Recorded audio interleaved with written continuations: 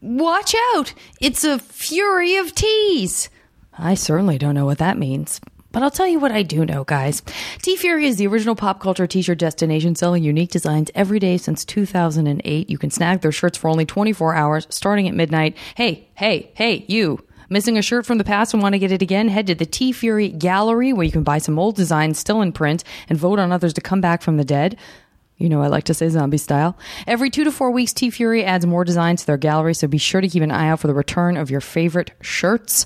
T-Fury shirts cover all your favorite topics and fandoms. They got everything from gaming, sci-fi, anime, TV, movies, pop culture, and more. Their T-shirts change daily, so check back as often as you'd like. Also, feel free to get a life if you're not able to check in that much. I don't think anybody's going to hate you for it. Also, don't forget about the T-Fury after-hour sale. If you missed the day's shirt by only a little, they keep the sale going into the wee hours of the morning just for you. Check out tfury.com/nerdist and see what today's shirt is all about. Guys, that is advertising. Hey guys, welcome to episode 102 with Pilar Alessandra.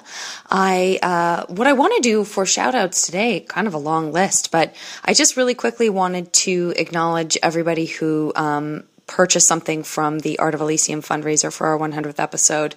I just wanted to give you guys a special shout out and dedicate this introduction to you. By the way, I am recording this on my phone because I don't have an internet connection. I'm experiencing some real problems getting online, so I'm hoping that 4G is going to hook me up and that I can send this intro to Katie without any muss or fuss. Anyway, so if it sounds worse than usual, that is why. But I do want to thank these guys. Folks, thank you so much again for contributing. As you know, I've contacted all of you, and I'm working on getting everything out to you. It takes a little bit of time because I have to collect everything from everyone, and I don't have anyone helping me, so I'm literally just packing and shipping everything myself. I appreciate your patience, but please accept my shout out in the interim. I want to thank Deborah, Catherine, Tiana, Caitlin, Christopher, Amy, Victoria, Michelle, David, Jordan, Megan, Caleb, Lauren, Kelly, Andrew, Arvi, Lloyd, Kirsten, Martin, Allison, and Alvin and Jim. You guys, thank you so much. I just appreciate it so much. It's been so amazing to have you guys on board for the podcast thus far. And then I want to quickly acknowledge also David C., Shmoo, Leaf, Joseph, Spencer Joseph, PJ, Alex, Scott B., Amy, and Ginger for just being in touch with me. Oh, Ginger, what am I saying? Ginger made me those JV Club stickers that she was threatening to make, and she also gave me a beautiful gift of like a vase with some handmade felt flowers. So anybody who's wondering, yes, Ginger Gonzaga is the best human being in the world. Okay, that's it, guys. I hope you enjoy this episode with Pilar, and I hope to hear from you soon. Bye. Now entering Nerdist.com.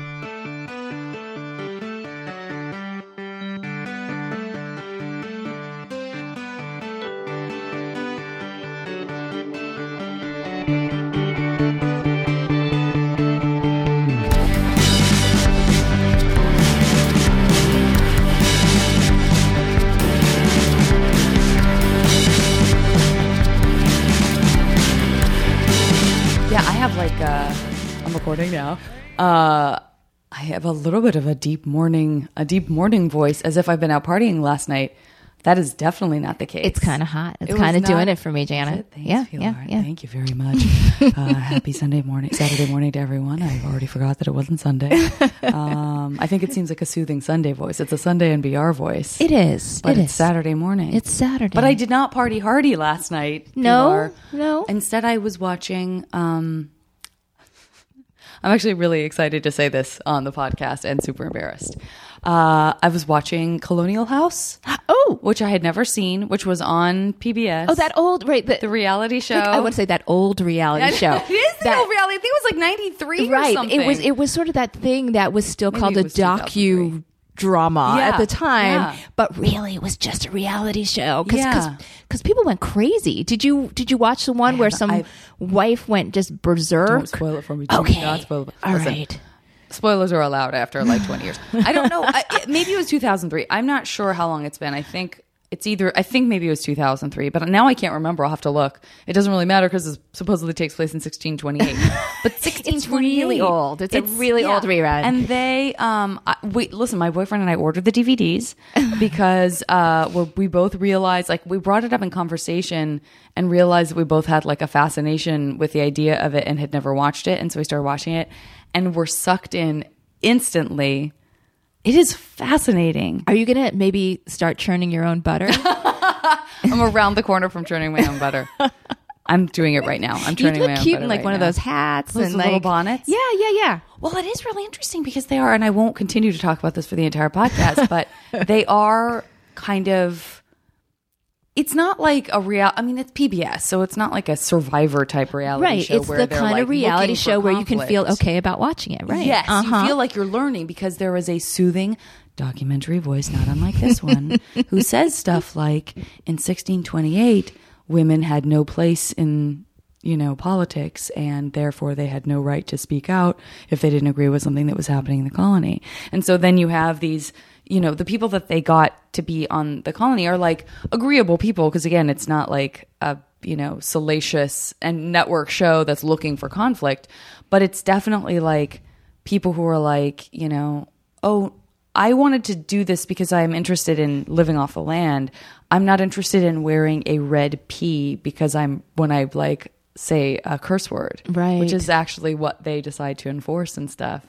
So it's just interesting. It does bring up a lot of like current versus old school sort of like conventions and how did those things become conventions and how was law different than it was back then and like what was the purpose and the maybe I'll go back and watch this. Maybe watch it with my girls. It is starting to sound educational. I think they might really like it. I'm learning so much about, I kid you not, the first settlers to the country. Okay. I truly am. And you know what, too? This might make them actually do some chores around the house. Like, you know what? If you could clear the dishwasher or go out and milk the cow. It's up to you, ladies. What do you want to do? Yeah, there you go. And you guys have a cow, for sure. We had to give the cow up. Oh, I'm so sorry. Your soothing NPR voice, you could add that to your voice repertoire. Because I don't know if you know this, but you're like a celebrity in our house because you are the voice of Cora. That's so nice. And my girls, they're 9 and 13. They love Cora. And I was like, yeah, I'm going to go over to Janet Varney's. I'm going to go do a podcast because, mom's kind of cool. And they're like, what? I was like, voice of Cora. They're, oh my God. So they went crazy. Nice. Yes. Well, they probably look a little bit like Cora if they look anything like you. They don't. I, as you know, married in a really white guy. I'm so sorry. Yeah, I mean, it's not like I'm kind of tan. Let's just be clear here. But so they're kind of, as they like to say, they're peachy pink. They're very peachy pink and very sort of Irish looking. And when they would draw pictures of the family, like when they were in preschool and stuff, they would both draw me like completely brown. So they'd be like, like this little white family and then this brown mommy. And then I would come to like parent teacher conferences and they'd be like, are you really? Yeah, they just browner than they are. Cora's pretty brown. So I guess if they don't look like her, they don't look like her. What are you going to do? Listen, they couldn't look less like her than I do. That's for sure. Oh my gosh. Well, that's very nice to hear. I'm so glad they like the show. They are huge fans. I really believe in Mike and Brian, the creators, and I just think they tell such great stories. And like, it's so nice when it's TV that you don't have to roll your eyes at, because frankly, there's still like children's programming that is great for kids, but as a parent, it's not. I remember the shows that my dad loved watching with me versus the shows that my dad was like, yeah, you're on your own on this one, kiddo. Like, I can't do this. What were some of the ones where you were on your own? Like, You Can't Do That on Television. Yeah. Which was on Nickelodeon. Oh. I loved it so much. That's like the origin of sliming, like when people get slimed. And I loved that show. And my dad he would watch Sesame Street and Electric Company and the Muppets, like huge Muppets fan.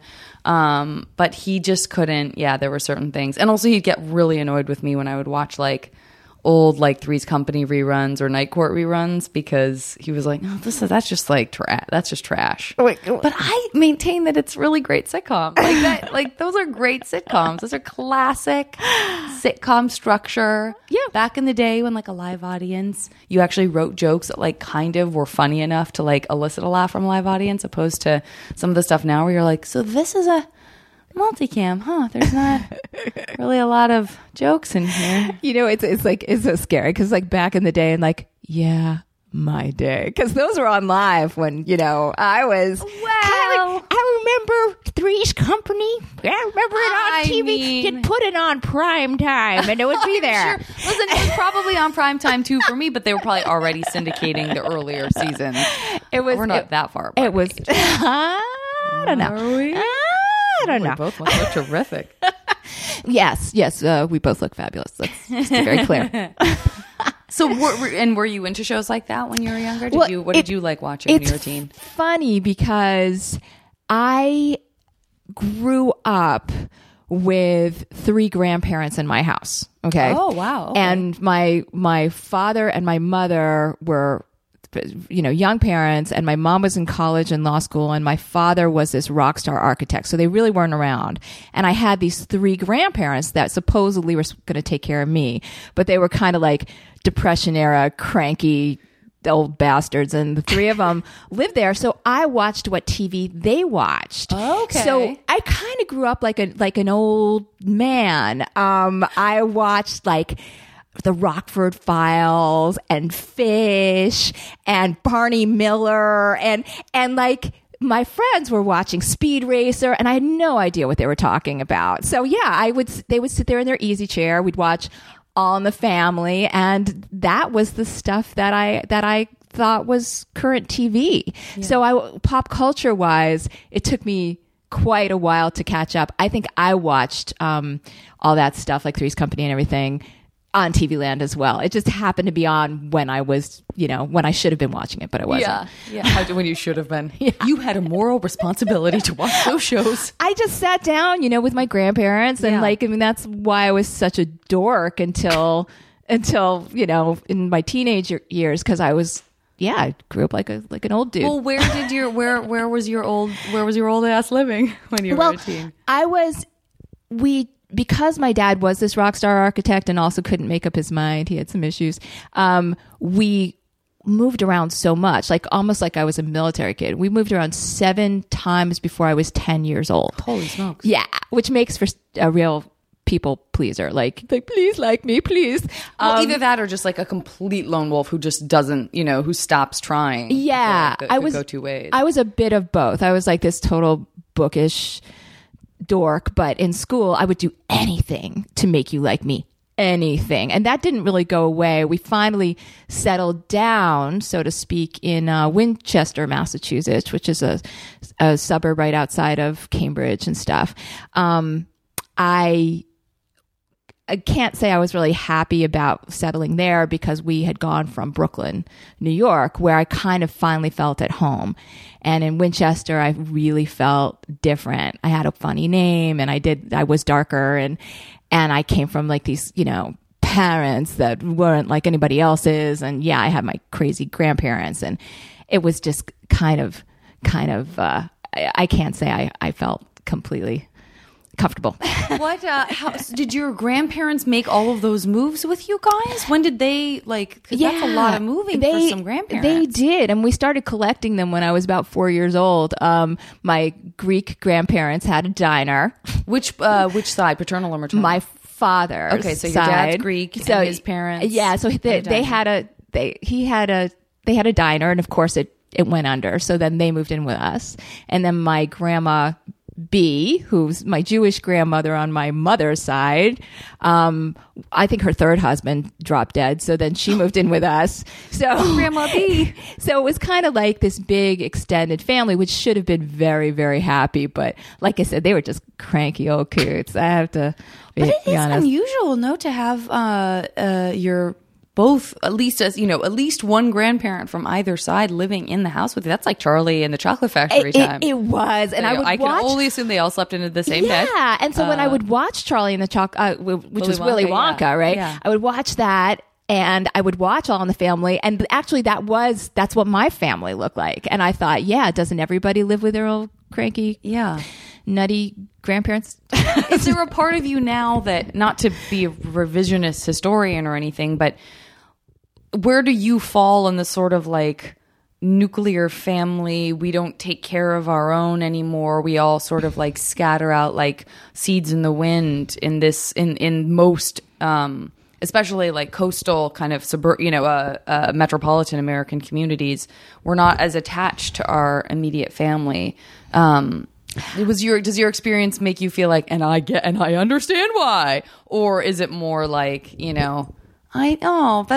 was great that we did that? Or I'd like to say there was some nostalgia, but no, I understand why. I absolutely do. I mean, like, as around my teenage years, they all started, divorce happened with my folks. And so one of them went away because they were mad. And then, one died, and then one went to Florida. And I have to say, there was a certain sense of like, I can breathe a little bit.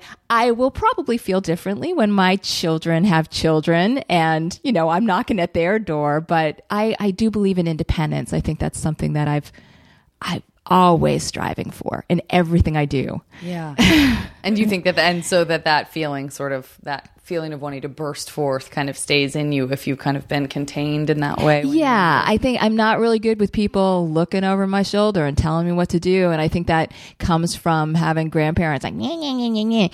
And it's kind of funny because on one hand, you live with grandparents, so you're being nagged. But on the other hand, I had parents that weren't around that much, and it was the 70s going into the 80s, and there was a time where kids could basically do anything that they wanted as long as they were home at dark, and because the grandparents were too old to really notice and my parents were too like off to really care, I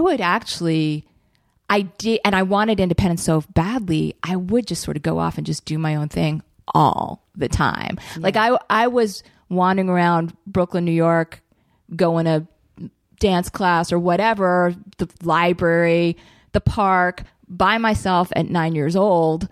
And I would never let my 9-year-old do that. Yeah, I know, I don't let her go down the block by herself, And in a way, it was kind of cool because I really did learn how to be an independent person. But on the other hand, I'm like, what? How did I live with all those people and nobody was actually paying attention? I know. Did you have siblings? I did not. My little brother was born when I was 8. So it was, when you have a sibling that it feels almost like a different generation. Mm-hmm. He became more like sort of my first, like a son than like aunt. Exactly. Were you charged with caring for, like, boy, I was about to ask like a sort of coarse question, which was like, it sounds like your parents were never even around the same room together. How did they even have him? But I know. Well, actually, when they were around in the same room, they were getting busy. I know that for a fact. Great, I'm glad I asked. Super glad I asked. They were both like really young, fabulous. It was like living with movie stars. It was kind of weird. How young were they when they had you? Well, my mom was 22. Yeah. My dad was 25. And now, when I had my kids, I was 34 and 38. Yeah. So, a whole decade earlier, my mom had me. And I think one good thing about having kids a little bit later in life is, you've grown up on your own. You are who you are. When you have them early, sometimes you're growing up in front of your kids. Sure. And with my mom going to college so late and my dad being who he was, it was interesting. These parents were, it was also the era, 70s, right? They were total disco parents. Amazing. Like American Hustle. Yeah. My father dressed, he looked exactly like Bradley Cooper in American Hustle. He had the suit. He had the perm. My mother had those hats, the hair, the outfits, a little less low cut, but the whole thing. And they were just like these fabulous people that were ambitious and and super achievers, incredibly talented.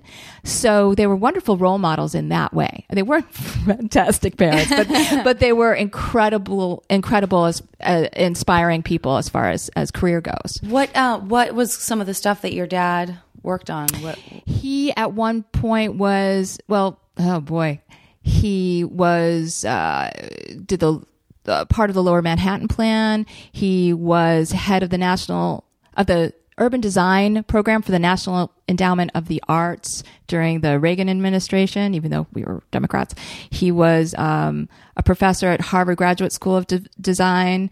He came out to Los Angeles to be dean of Otis Parsons. I mean, he was, pretty huge. Yeah.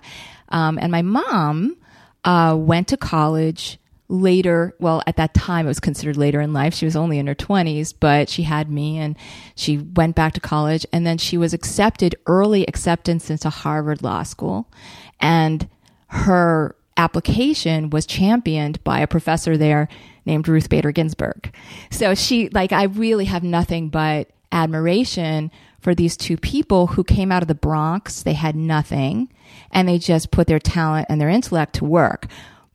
But it definitely made for and there's a kid. Sure. And we have to party too. And we have to do all these fabulous things. Sure. So I would go to Harvard with my mom I'd go to work with my dad. Like I said, we moved around a lot and I watched these two people turn into what they are. But yeah, I kind of sort of this lonely kid sort of making her way. It's interesting. Would your grandparents, was there any kind of verbal acknowledgement of what was going on in that way with your parents? Would your grandparents have said, well, your dad's never around. You know what I mean? Was there any utterances of that? Or were they just status quo is your parents are gone a lot and we're in charge of you, but we're kind of not in charge of you because we're your grandparents? Yeah, it was like that. Their job, they felt their job was cooking. So they would cook these big things in pots that were really, really good. It was Greek and just huge, awesome food. I really grew up to be quite a foodie because of it. And yeah, if I was home by dark, that was fine, but that was it. It was pretty much it. I mean, I sound like, oh, poor me, but it was, when I look back on it, it's interesting to think about. Yeah, absolutely. The only time I'm ever, oh, poor me, is when I think about I really had to kind of learn how to be a parent, because I don't really think that I learned that well. So now that I have children, I'm like, oh no, okay, they have to be in bed at a certain time, and no, they can't go out on their own. Being married to Pat really helps because he's from Pennsylvania and he's overly cautious. So between the two of us, we balance our things out. Well, so when you settled down, and so did you go to high school in Winchester? I did go to Winchester High School. I was a really big theater person in high school, so that really sort of got me through the part of not feeling that accepted, you know? It's been a great magnet. I talk about it a lot on the podcast because by virtue of where I live and who I know, so many of us have had that experience in theater that it does it's a great collector of misfits in such a lovely way. Yeah. And it's a great place for really putting an actual passion for an art to use and focus and all that. But also for me, it was again, I wanted to be liked so badly. And it was that forum of, okay, I'm going to be accepted for doing this one thing, but, secretly I wished I was a cheerleader. Right.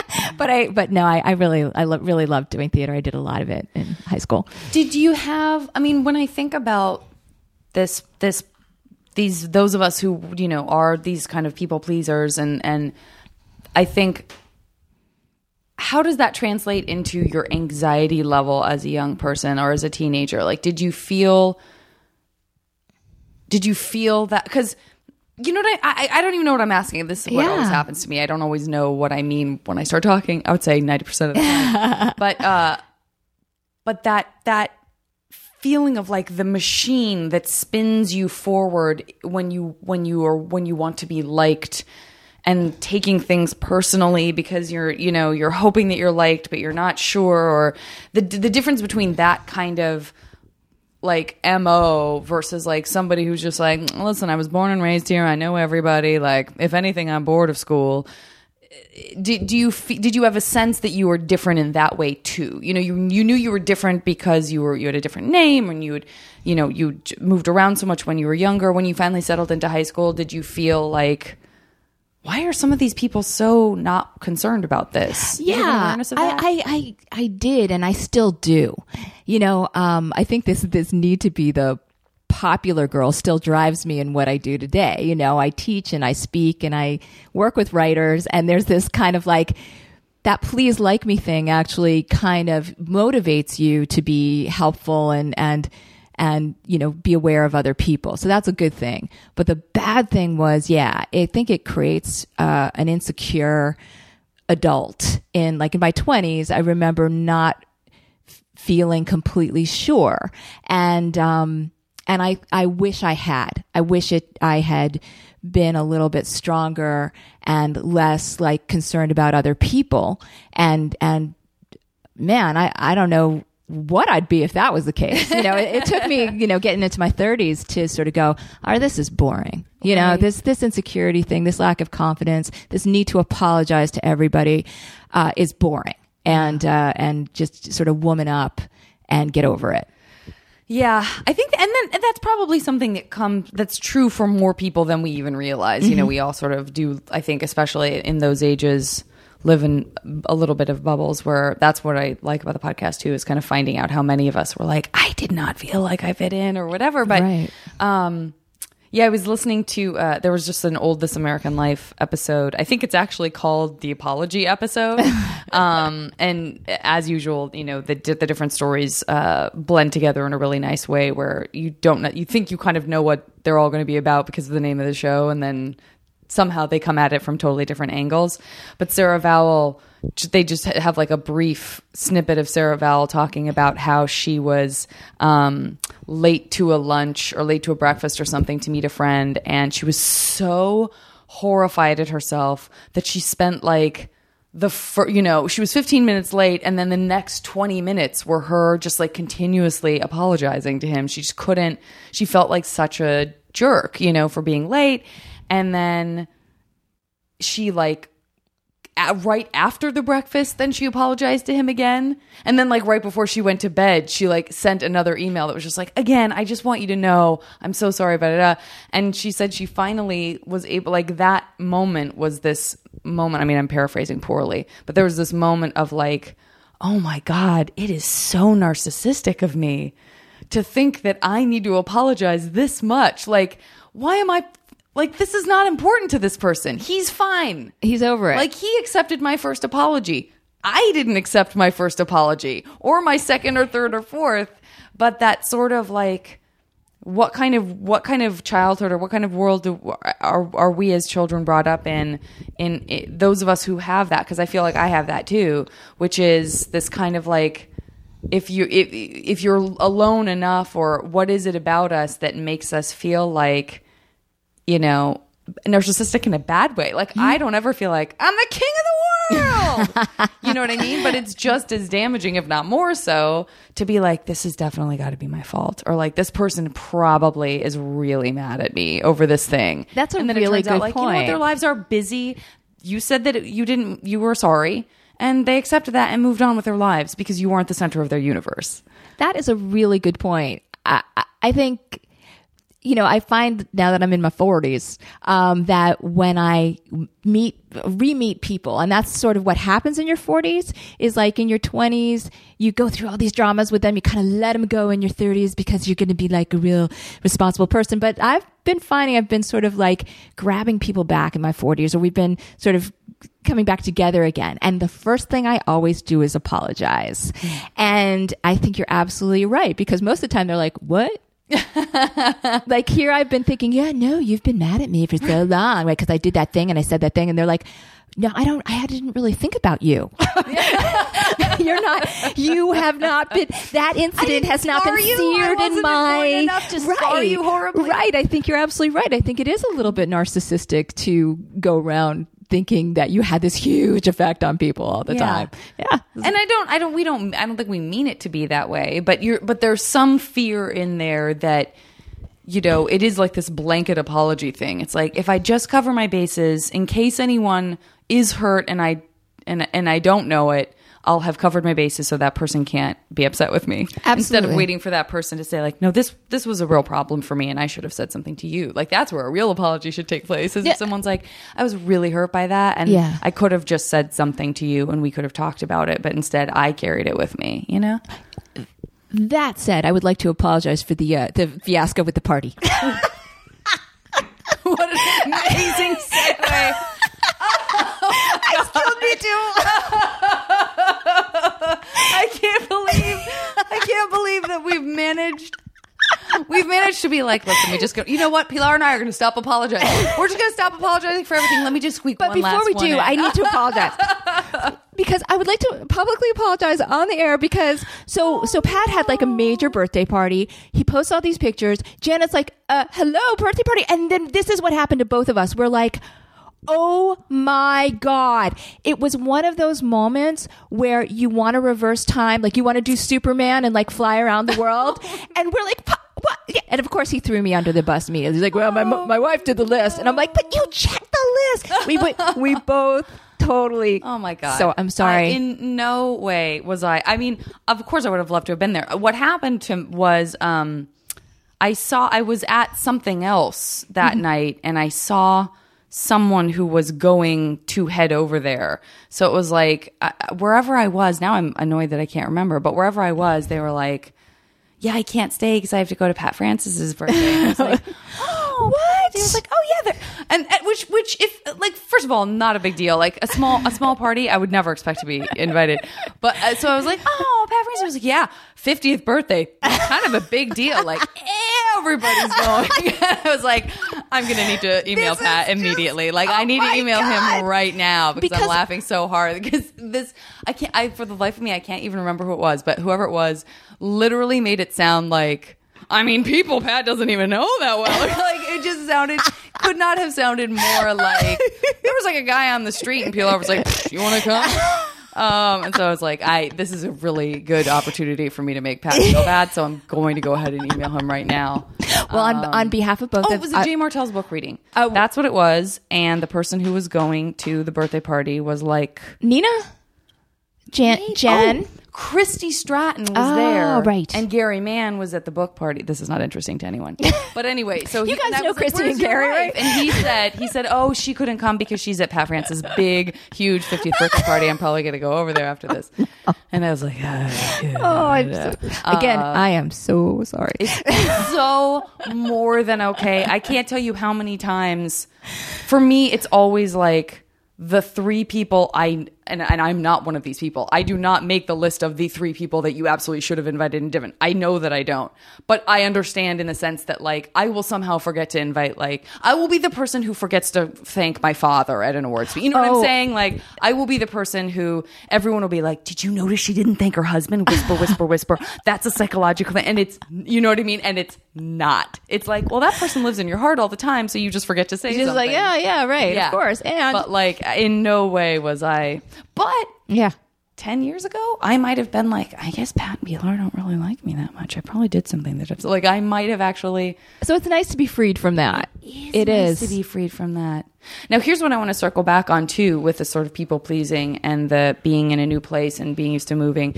If you don't mind me getting a little more personal on the relationship side, how does that work with boys when you're in high school, wanting to be liked, and you know, how do you fit in and being a little different, and how do you it's a for me it's a fairly loaded subject, because I think, well, once I discovered eyeliner, like, everything changed. Okay, so like I was, dorky and this and that, and then Liz Aubert, when I was 13 years old, put eyeliner on me. And back in those days, you took this. Back in those days, you took this. You had to scrape coal. Yes, it was sort of like this. There were these pencils, right? And you would light them, Okay. Now this was our trick, right? Oh my God, I really was kidding. You would take these eyeliner pencils and you would light them with a lighter. So they were molten. And then you would put them in the inside of your lid, okay? Your bottom lid. And I put it on, and in truth, I looked ridiculous. But I looked in the mirror and I was like, God, I am so foxy. Oh my God. And in that moment, I was like, what have I been doing with my life? I could be wearing makeup. And so I started totally whoring it up in terms of how I looked way too early. And, boys responded. And what I deeply regret is taking all that, oh, please like me. And, thinking that if, a boy wanted to make out with you, that meant that you were liked.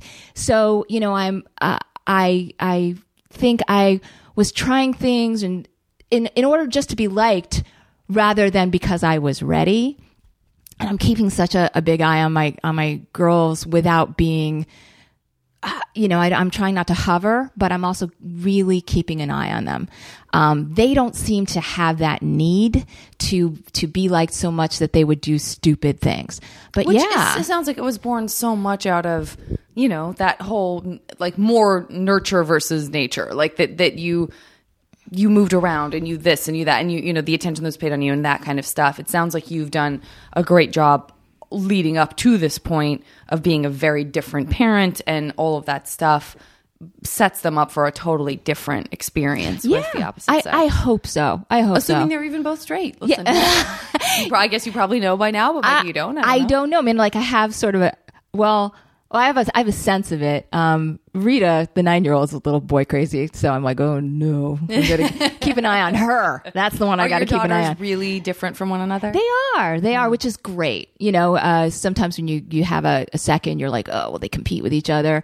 No, they're really different people, and there's a good span of time between them. Yeah, too. It's not like they're a year apart or 4 years difference, and that's always good too. I recommend that to people because, I think it was Samuel Jackson who said you have a second one when the first one can get themselves a sandwich and wipe their own ass, basically. So sounds good. What about if your husband, Pat Francis, can't get himself a sandwich and wipe his own ass? Well, as you know, I feel obliged to take over the Jimmy Pardo role in a podcast where we're just talking about Pat. Oh, Pat. I adore your husband. I do. He's a sweetie. He's a sweetie. So great. He was probably a reaction to having been so lost in my world with boys, and then in my 20s, alcoholic actors and pothead musicians and all these crazy dudes that were interesting but not good for me. And then I meet this nice, clean-cut boy from Pennsylvania. And I know everybody thinks of Pat Francis as he's just this crazy guy, but that's really what he is a nice, clean-cut boy from Pennsylvania, and who was clearly a family person, who was born to be a father. And it kind of just calmed me down. And he's the guy I ended up marrying. And it was a big difference from what I thought I was going to do in relationships, and I'm really glad I made that choice. Oh my God, you just reminded me. I can't believe what an old lady I sound like now. But first of all, I don't know if I brought this up, but I had the opportunity to see Paul Simon and Sting perform together with my dad. I can't remember if I said this on the podcast before because I've only done maybe one since then. But he came into town and so that we could go to the show together, because my dad had great taste in music growing up, and he's all he listened to was the Police and Sting and Talking Heads and Peter Gabriel, and he just had great. I mean, I'm sure to those of you who are in your teens and 20s listen to the podcast, you're okay, so a bunch of old people's music. But if you like Vampire Weekend, honey, you best listen to Graceland by Paul Simon, because that is 100% derivative. Yes. They might as well be the same album. And it was so great. Anyway, he didn't play the song, but there's this song that I love so much called Something So Right by Paul Simon. Mm-hmm. And there's just the whole chorus is when something goes wrong, I'm the first to admit it. I'm the first to admit it, but the last to know when something goes right, it's likely to lose me. It's apt to confuse me because it's such an unusual sight. But there's this line in it that says something about, it took a little time, but you calmed me down. That's just what it reminded me of when you were like, oh, that feeling of when you meet the person who grounds you and you sort of go, oh, okay, so it doesn't need to be messes and drama all the time. My heart can stop racing. And like, I think that's something that it takes a long time. Some people never learn, or for some people, maybe they need that sort of tempestuous mercurial relationship, and there are these, great marriages with parents and grandparents you see who just fight all the time, but like somehow that works for them because that's what they're used to. But for me, it kind of sounds like it's more what you experienced, which is like you get into this bad pattern of like equating like the highs and lows with love, quote unquote, and that's very adolescent of us, I think. Mm-hmm. And then you sort of figure out that like, oh, it doesn't have to feel like my heart's shattering if I don't get a phone call. Like maybe that's not. I think you just nailed it. I really do. I think you're right. It doesn't. Yes, the heart shattering thing, and there's something really nice about just feeling at home with somebody and creating a home with somebody. So, like I said, that wasn't really my growing up. So I've also been very curious about all that as I've been doing it. Like, oh, that's what this feels like. All right. Look at everybody, getting their book bag and going off to school and like you're watching the TV show of your life. Yeah, there is a little bit of that. Yeah. Did your parents ever, like when they split up, how present were they ever with you in sort of acknowledging, like, I guess I wasn't really around? Like, did that? My mom, I have to say, has been a really. It's like I said, she was growing up in front of me a lot, and when she became fully grown up, she really made huge efforts to just stay connected with me any way that I chose to be connected. And she was very patient with some acting out on my part because I was a little bit angry. And now I would say that, we're very, very, very close and very good friends, even though we both still drive each other crazy. Yeah. Yeah. My dad, not as much, but yeah, she's parenting. I think it goes through all kinds of stages itself because every 10 years we're somebody else, right? So I would imagine every 10 years we're also a different kind of parent. It takes growing up to realize that your parents are still changing as parents. Absolutely. But I think my mom has, and I want to give her credit for that. Yeah.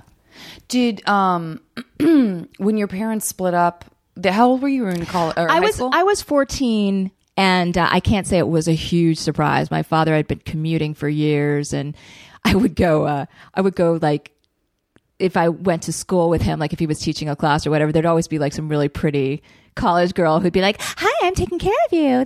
Like Michael asked me to. I was like, "Oh no!"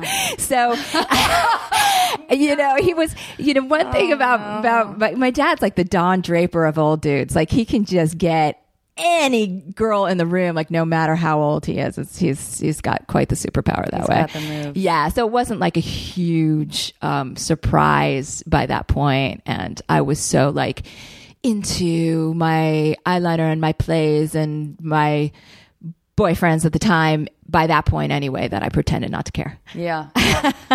So you love doing theater, you love wearing eyeliner. What music were you listening to? Well, it was all theater. Like I would, whatever show I was up for, I would just religiously listen to every nuance of that score to the point where I could actually imitate it. Wow. So that's how I would sort of land every lead. And I was also going out into one thing about having parents that weren't like paying that much attention was, yeah, you can do whatever you want as long as you could get there on your own, right? So I would go into Boston every once in a while and audition for grown-up stuff. So like I remember doing a show in Boston at 16 about singles bars. Perfect. And I was on a bar stool singing a song called Easy Come, Easy Go. Oh, no. I know. And did anyone from your family come and see that? My mother, and she was really, really, really proud, actually. But again, it didn't occur to her that maybe just a tad inappropriate, maybe unsafe. I don't know. The tea at night, whatever. Wow. But yeah, so that's what I listened to. And so all that music from that era, I'd hear it at dances or whatever. Pat is he's such cataloging all of that. I know he's such an 80s rock freak, and sometimes I'm like, oh, could you turn that off? It sounds like high school, please, but now I have no emotional attachment to that whatsoever. Now put on Les Mis. I did like me a good female power ballad every once in a while. Okay. Like Total Eclipse of the Heart, or sure. I was a huge Fame fan. I wore ripped T-shirts. I sang "What a Feeling." Anything with that kind of. Fame predates Flashdance. Yeah. Oh, Flashdance was around the same time too. I saw. Obviously, I don't want to say obviously. Obviously, I was too young for. But I saw. When HBO started airing Flashdance, my dad recorded it. He had an enormous amount of video cassettes that all had 4 movies a piece on it, and I'm not sure if I feel like I can't remember if he really wanted me to watch it, but I definitely watched it because there's some sexy material in it, and I was still really young even when it aired. But I'm glad that I even got a slight taste of the sensation of Flashdance. Because for me, Dirty Dancing was I think I was in junior high. I might have been in grade school, but even still, the sensation of Dirty Dancing, and I think La Bamba also. I feel like those were the two oh my God, this is what movies are about, you guys. They're so good, and knowing the soundtrack backwards and forwards, and those movies were those songs were all old songs too, Dirty Dancing, except for She's Like the Wind, or I Had the Time of My Life. Everything else was songs from the 50s. Oh, that's true. And so so it's interesting to kind of be acquainted with those old songs now, the way I think somebody will see a movie that takes place in the 80s. A 16-year-old now will see a movie that takes place in the 80s and be like, oh, I discovered all this retro music. Yeah, right. It's true. It's true. Yeah. I'm The Big Chill was a big...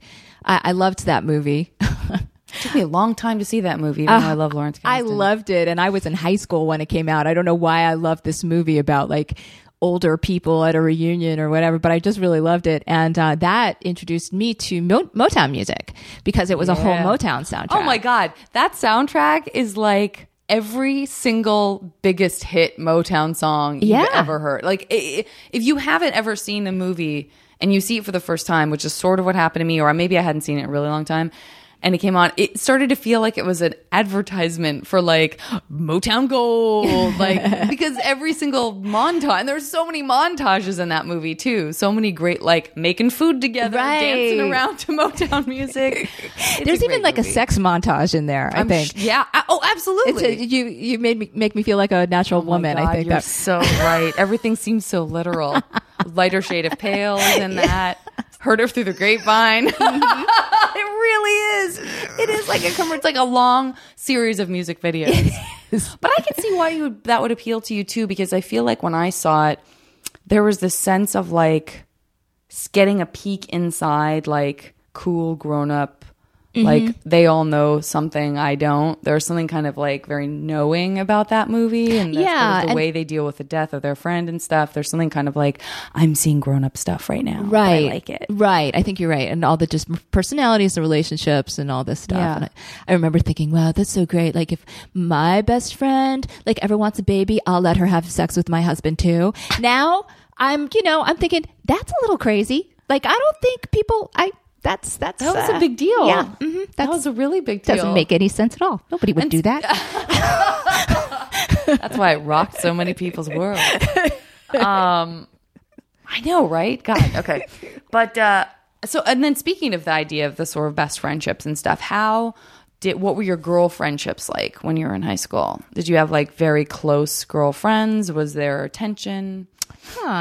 It's funny. I think as a theater person,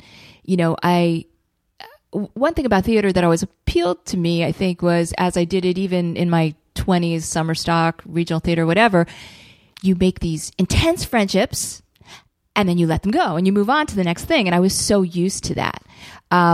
So I have to say, I value my friends now that I've known since my early 20s. I try and hold on to them because longevity is something I wasn't used to. So in high school, no, I didn't really know how to keep a friend. I knew how to make them, but I was always so used to just going away. I didn't really know how to maintain a friendship. So sadly, I have to say, I don't think I have a friend left from high school, except one who became more of a friend after high school. Mm-hmm. But yeah, it was something I learned later on, like, oh, you gotta keep working at that.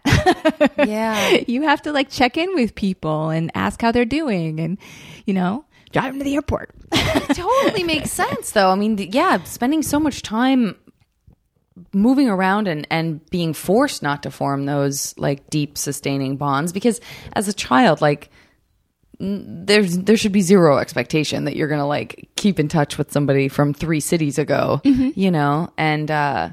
And yeah, so when you get to a point where and then you have the kind of relationship that you do with your parents, I can totally see how it wouldn't be like, it's not like an intentional sort of like, whatever, that it just, that's what right. is like, maybe now this person's my friend, now this person isn't my friend. I guess that's just how it goes. You just learn, you learn so much as an adult. You just keep learning, and I always thought you became a grown up and then you knew everything. And then I realized when I was a grown up, I was like, oh, and I still don't know anything. Yeah. Oh, and then, I'm in my 30s. Oh, okay. I think I know something.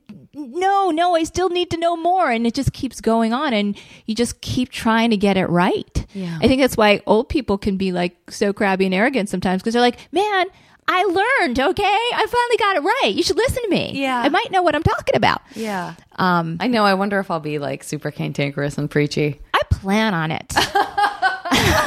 I think by that time I'll be owed. Your stripes. Yeah. You've earned your stripes.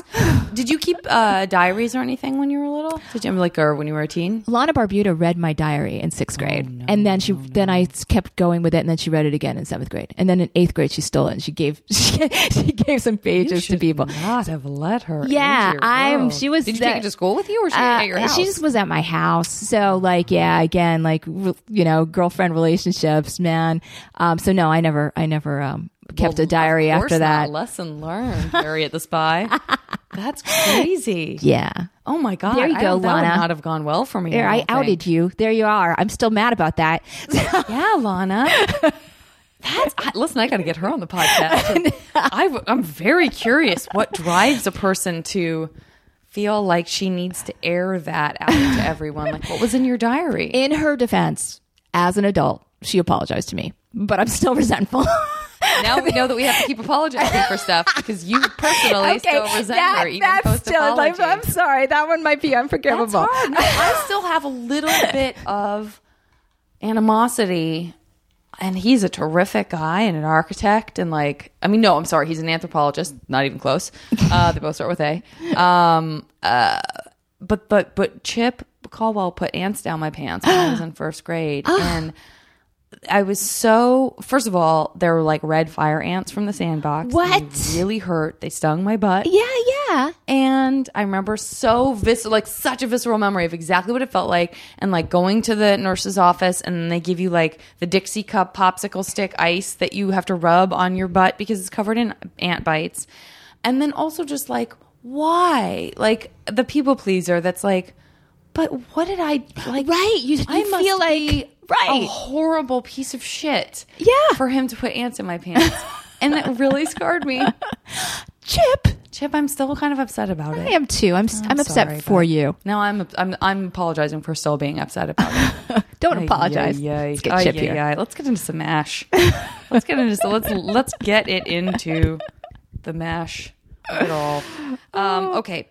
All right. I'm going to start with a Pilar customized column, which is going to be you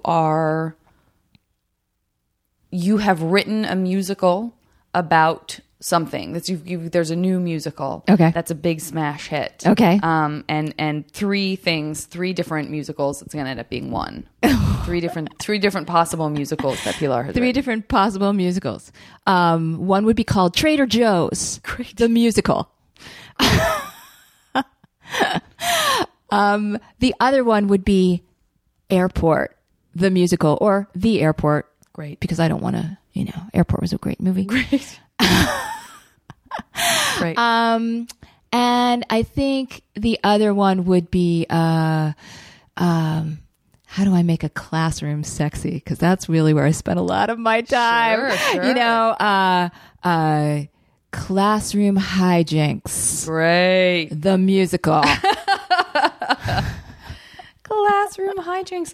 I got to be honest with you. I'm really curious about the Trader Joe's musical. Now, is it focused more on the employees? Is it like a day in the life of Trader Joe's? Is it the customers who come there? Does everything take place inside the Trader Joe's? I like to think that there's an ordinary woman who goes in there, and suddenly there's a huge musical number where all the cute Trader Joe's boys are carrying the ordinary woman on their shoulders and singing to her while sort of giving her many, many tasters.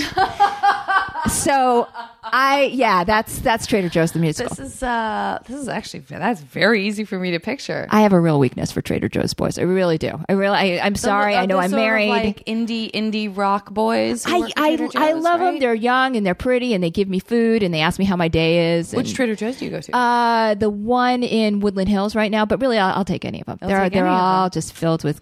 I love the Trader Joe's boys. It's wonderful. Sorry, Pat. We need to get you like a Trader Joe's calendar. I love April so much. Amazing. Okay, I couldn't have been more delighted by the outcome of that call. All right, I'm going Tradish.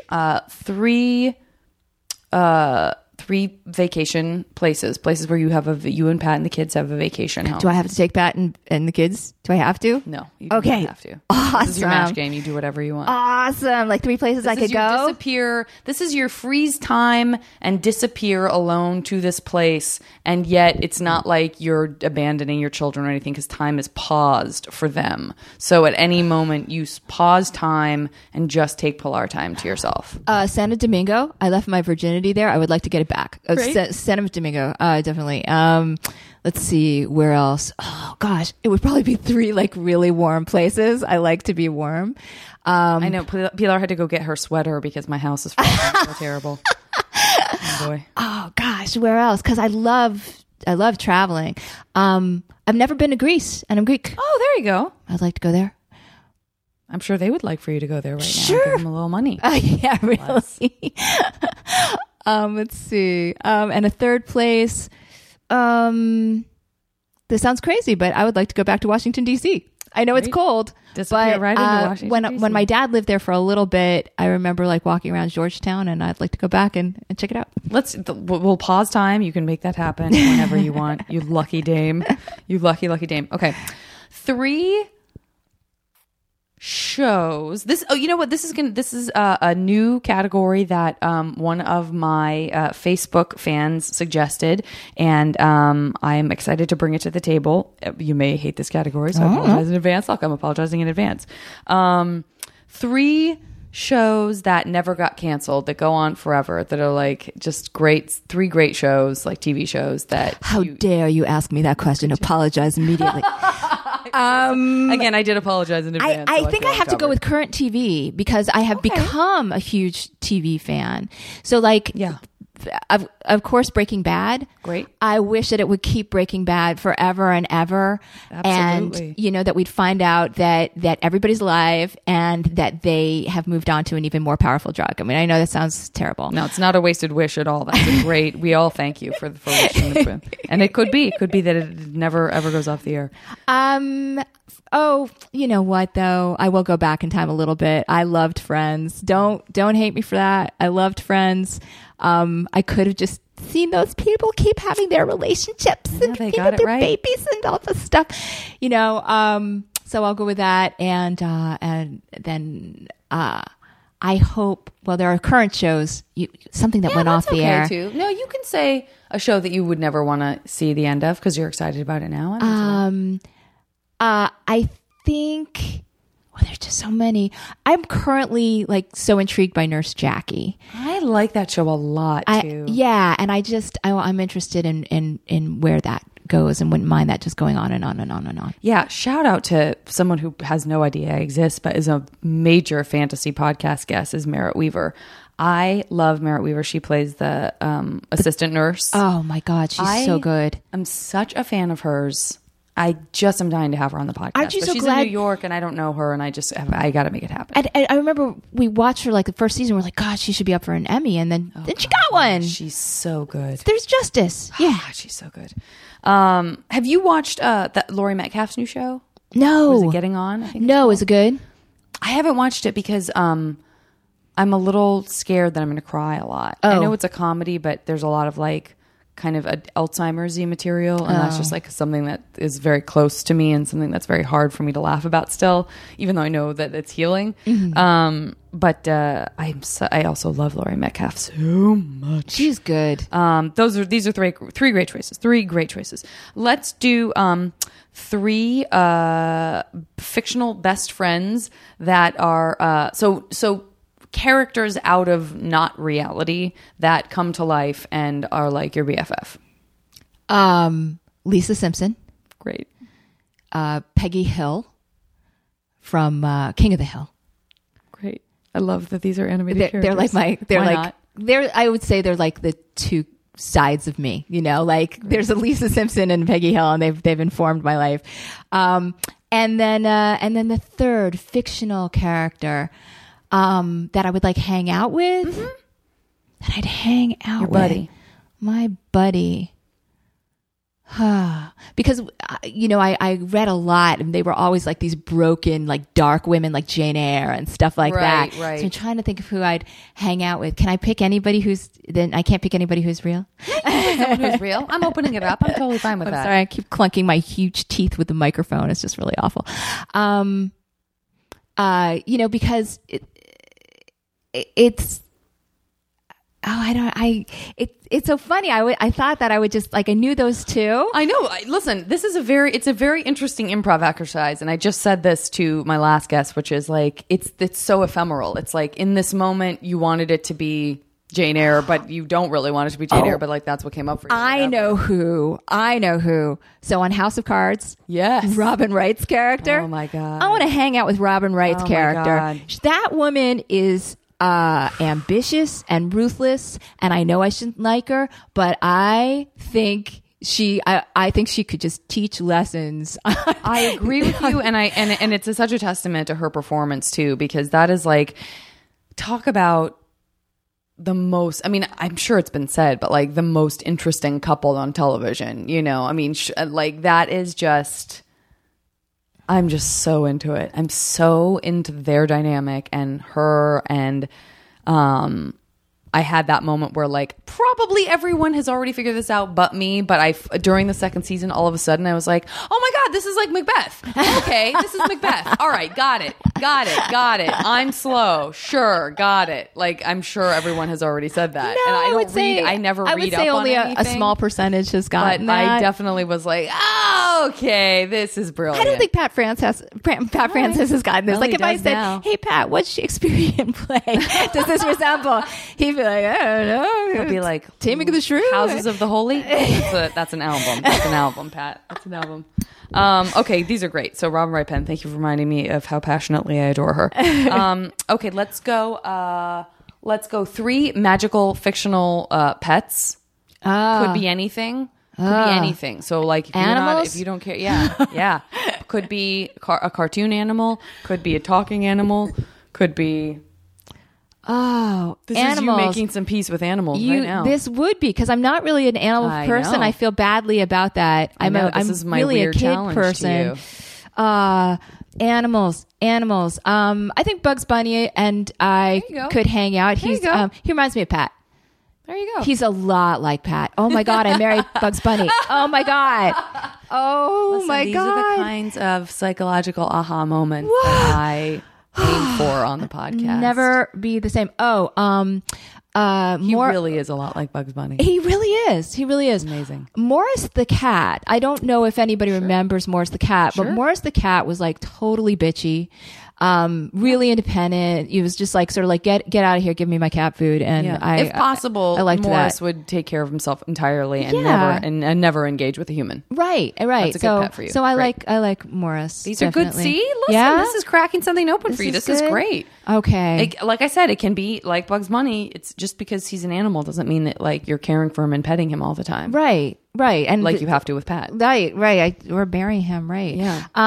And the horse from Black Beauty, because I secretly always wanted to be one of those horsey girls, that would like, come on, Beauty, let's go, I know. And then like you put on like the cute hat and the pants, and then you just like get onto your horse and you'd like fly like the wind. You'd ride across the hills.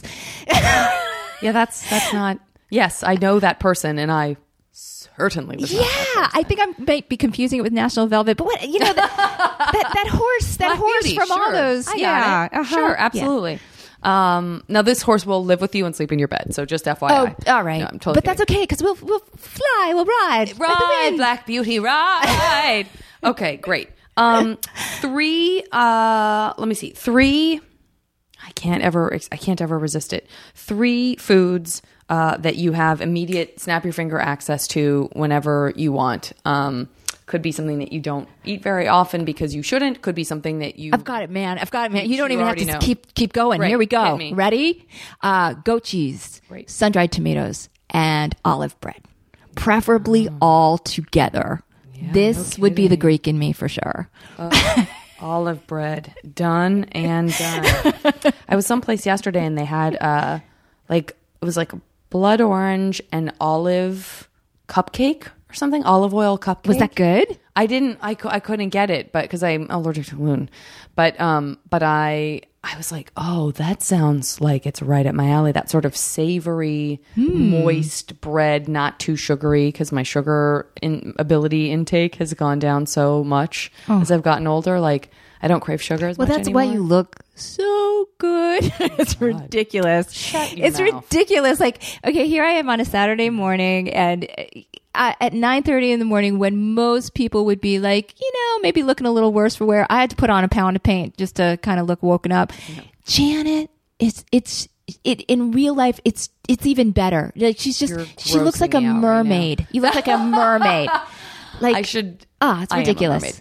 Not true. And again, the only reason that I sound hungover, and it's from eating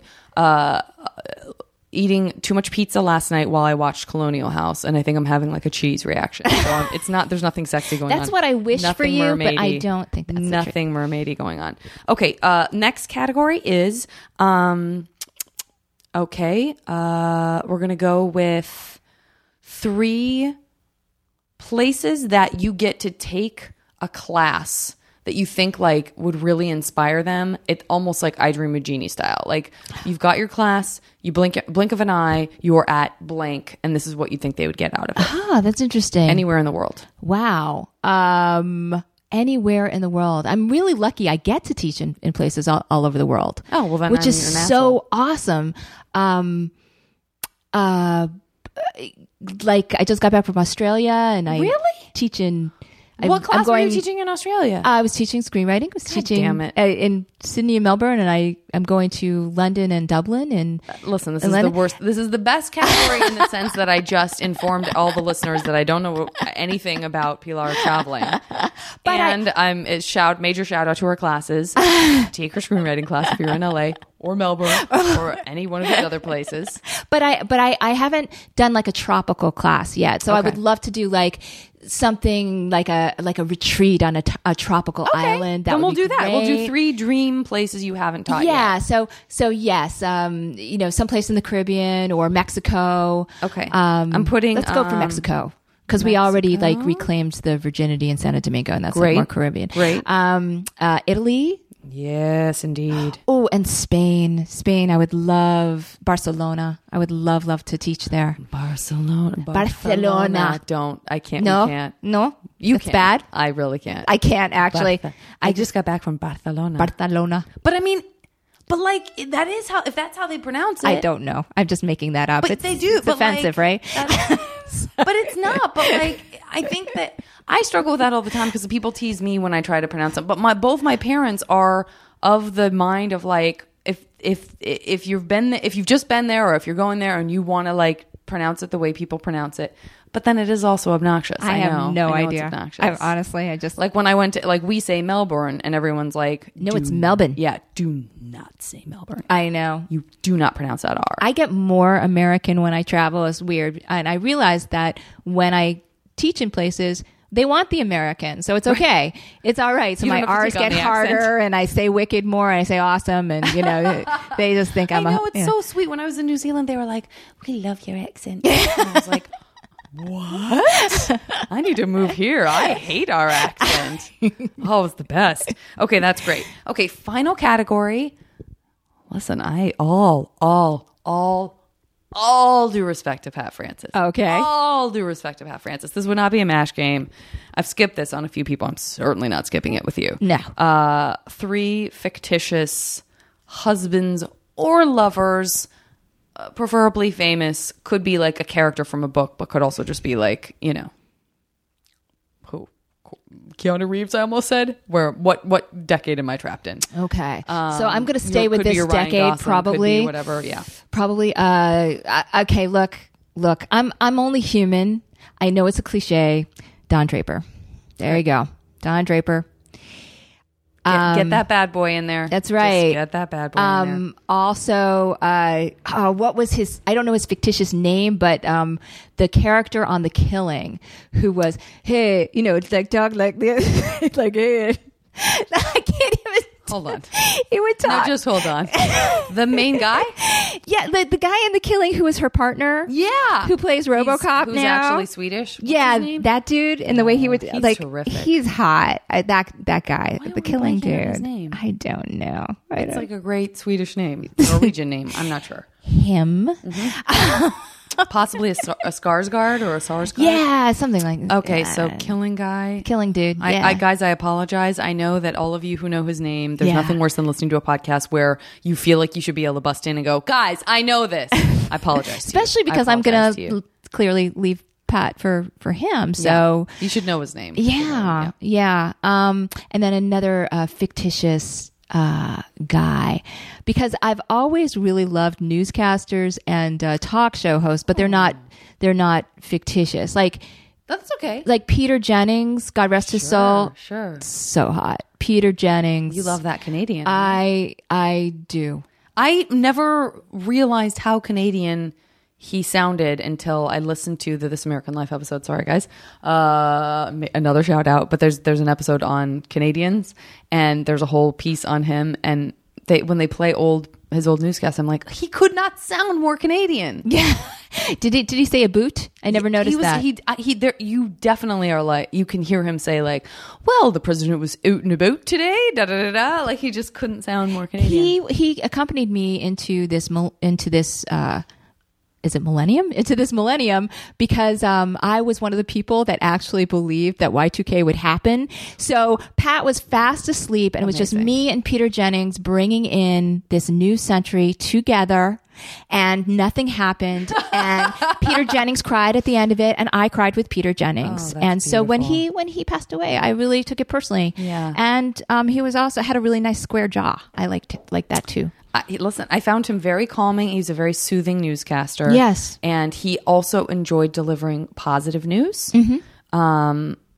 I think he leaned into positive news because he wanted us to feel safe, because he was a marvelous Canadian. Let's finish this MASH game out. I'm going to ask you to tell me when to stop. Okay. Stop. Okay. 1, 2, 3, 4, 5, 6, 7, 8. Whew, it's going to be a long one, guys. Uh-oh. Okay, I'm pausing this, doing some quick math. We'll come back with your 100% guaranteed future. Okay. This is, I'm so happy with how this turned out, like in every way. Like there isn't a thing in here that I'm not like, thrilled about. And you'll see why in just a moment. First of all, I want to say it's exciting to me that Friends never ended. Look, I'm going to be honest. It was a great show. A lot of us really loved it. I'm not going to be the snob that's like, I don't care about that show. It's still on. Thanks to you. Okay. So I'm going to knock that one out right away because that's, the least important one of all of these. But it's still great news. Still great news. I'm sure that's going to be a show that you and your best friend Peggy Hill sit down and watch together. Aw, me and Peggy. You and Peg, maybe feasting on all the delicious goat cheese you can get your hands on. Thank you. So congratulations on that. I want you to know that you have a lovely apartment in Washington, D.C. So far, I'm pretty straight, aren't I? Very conventional. It only stays more conventional. Oh my God, how weird. You're going to be teaching in Spain. Okay. So I hope you look forward to that. That's good. You ended up with Bugs Bunny, which is already to be true because I'm you're already married to him. Damn it. And I'm also very excited about your Trader Joe's musical. That was the one I really hoped would work out. That's coming to a theater near you. Coming to a Trader Joe's near you. And then my most favorite outcome is that you did end up with Peter Jennings. Oh. So it's very square. So you have a very square. It is a very square life. It's a very square mash outcome. But what's nice is that Peter and I can be happy together, but we can still have Pat as a pet. There you go. So we keep him around. Well, you found a way to incorporate all the things you cherish and care about, including, as it turns out, your actual husband, a.k.a. Bugs Bunny. I'm very pleased with this mash outcome.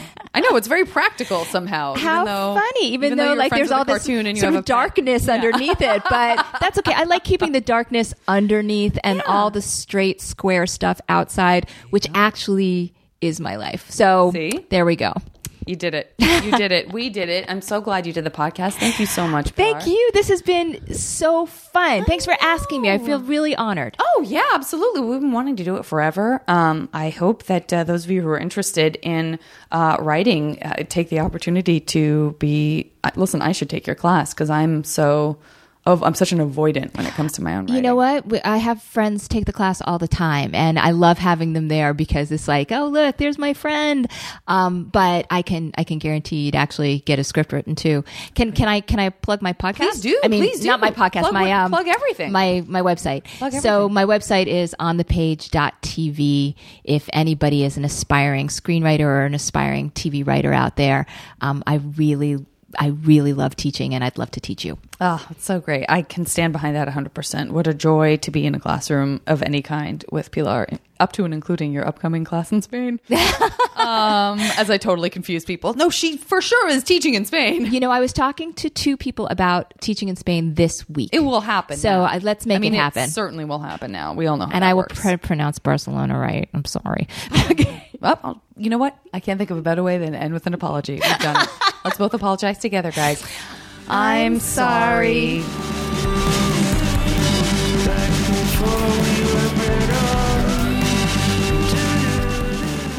As always, the JV Club theme song is Back Before We Were Brittle by the amazing Say Hi. Now leaving Nerdist.com.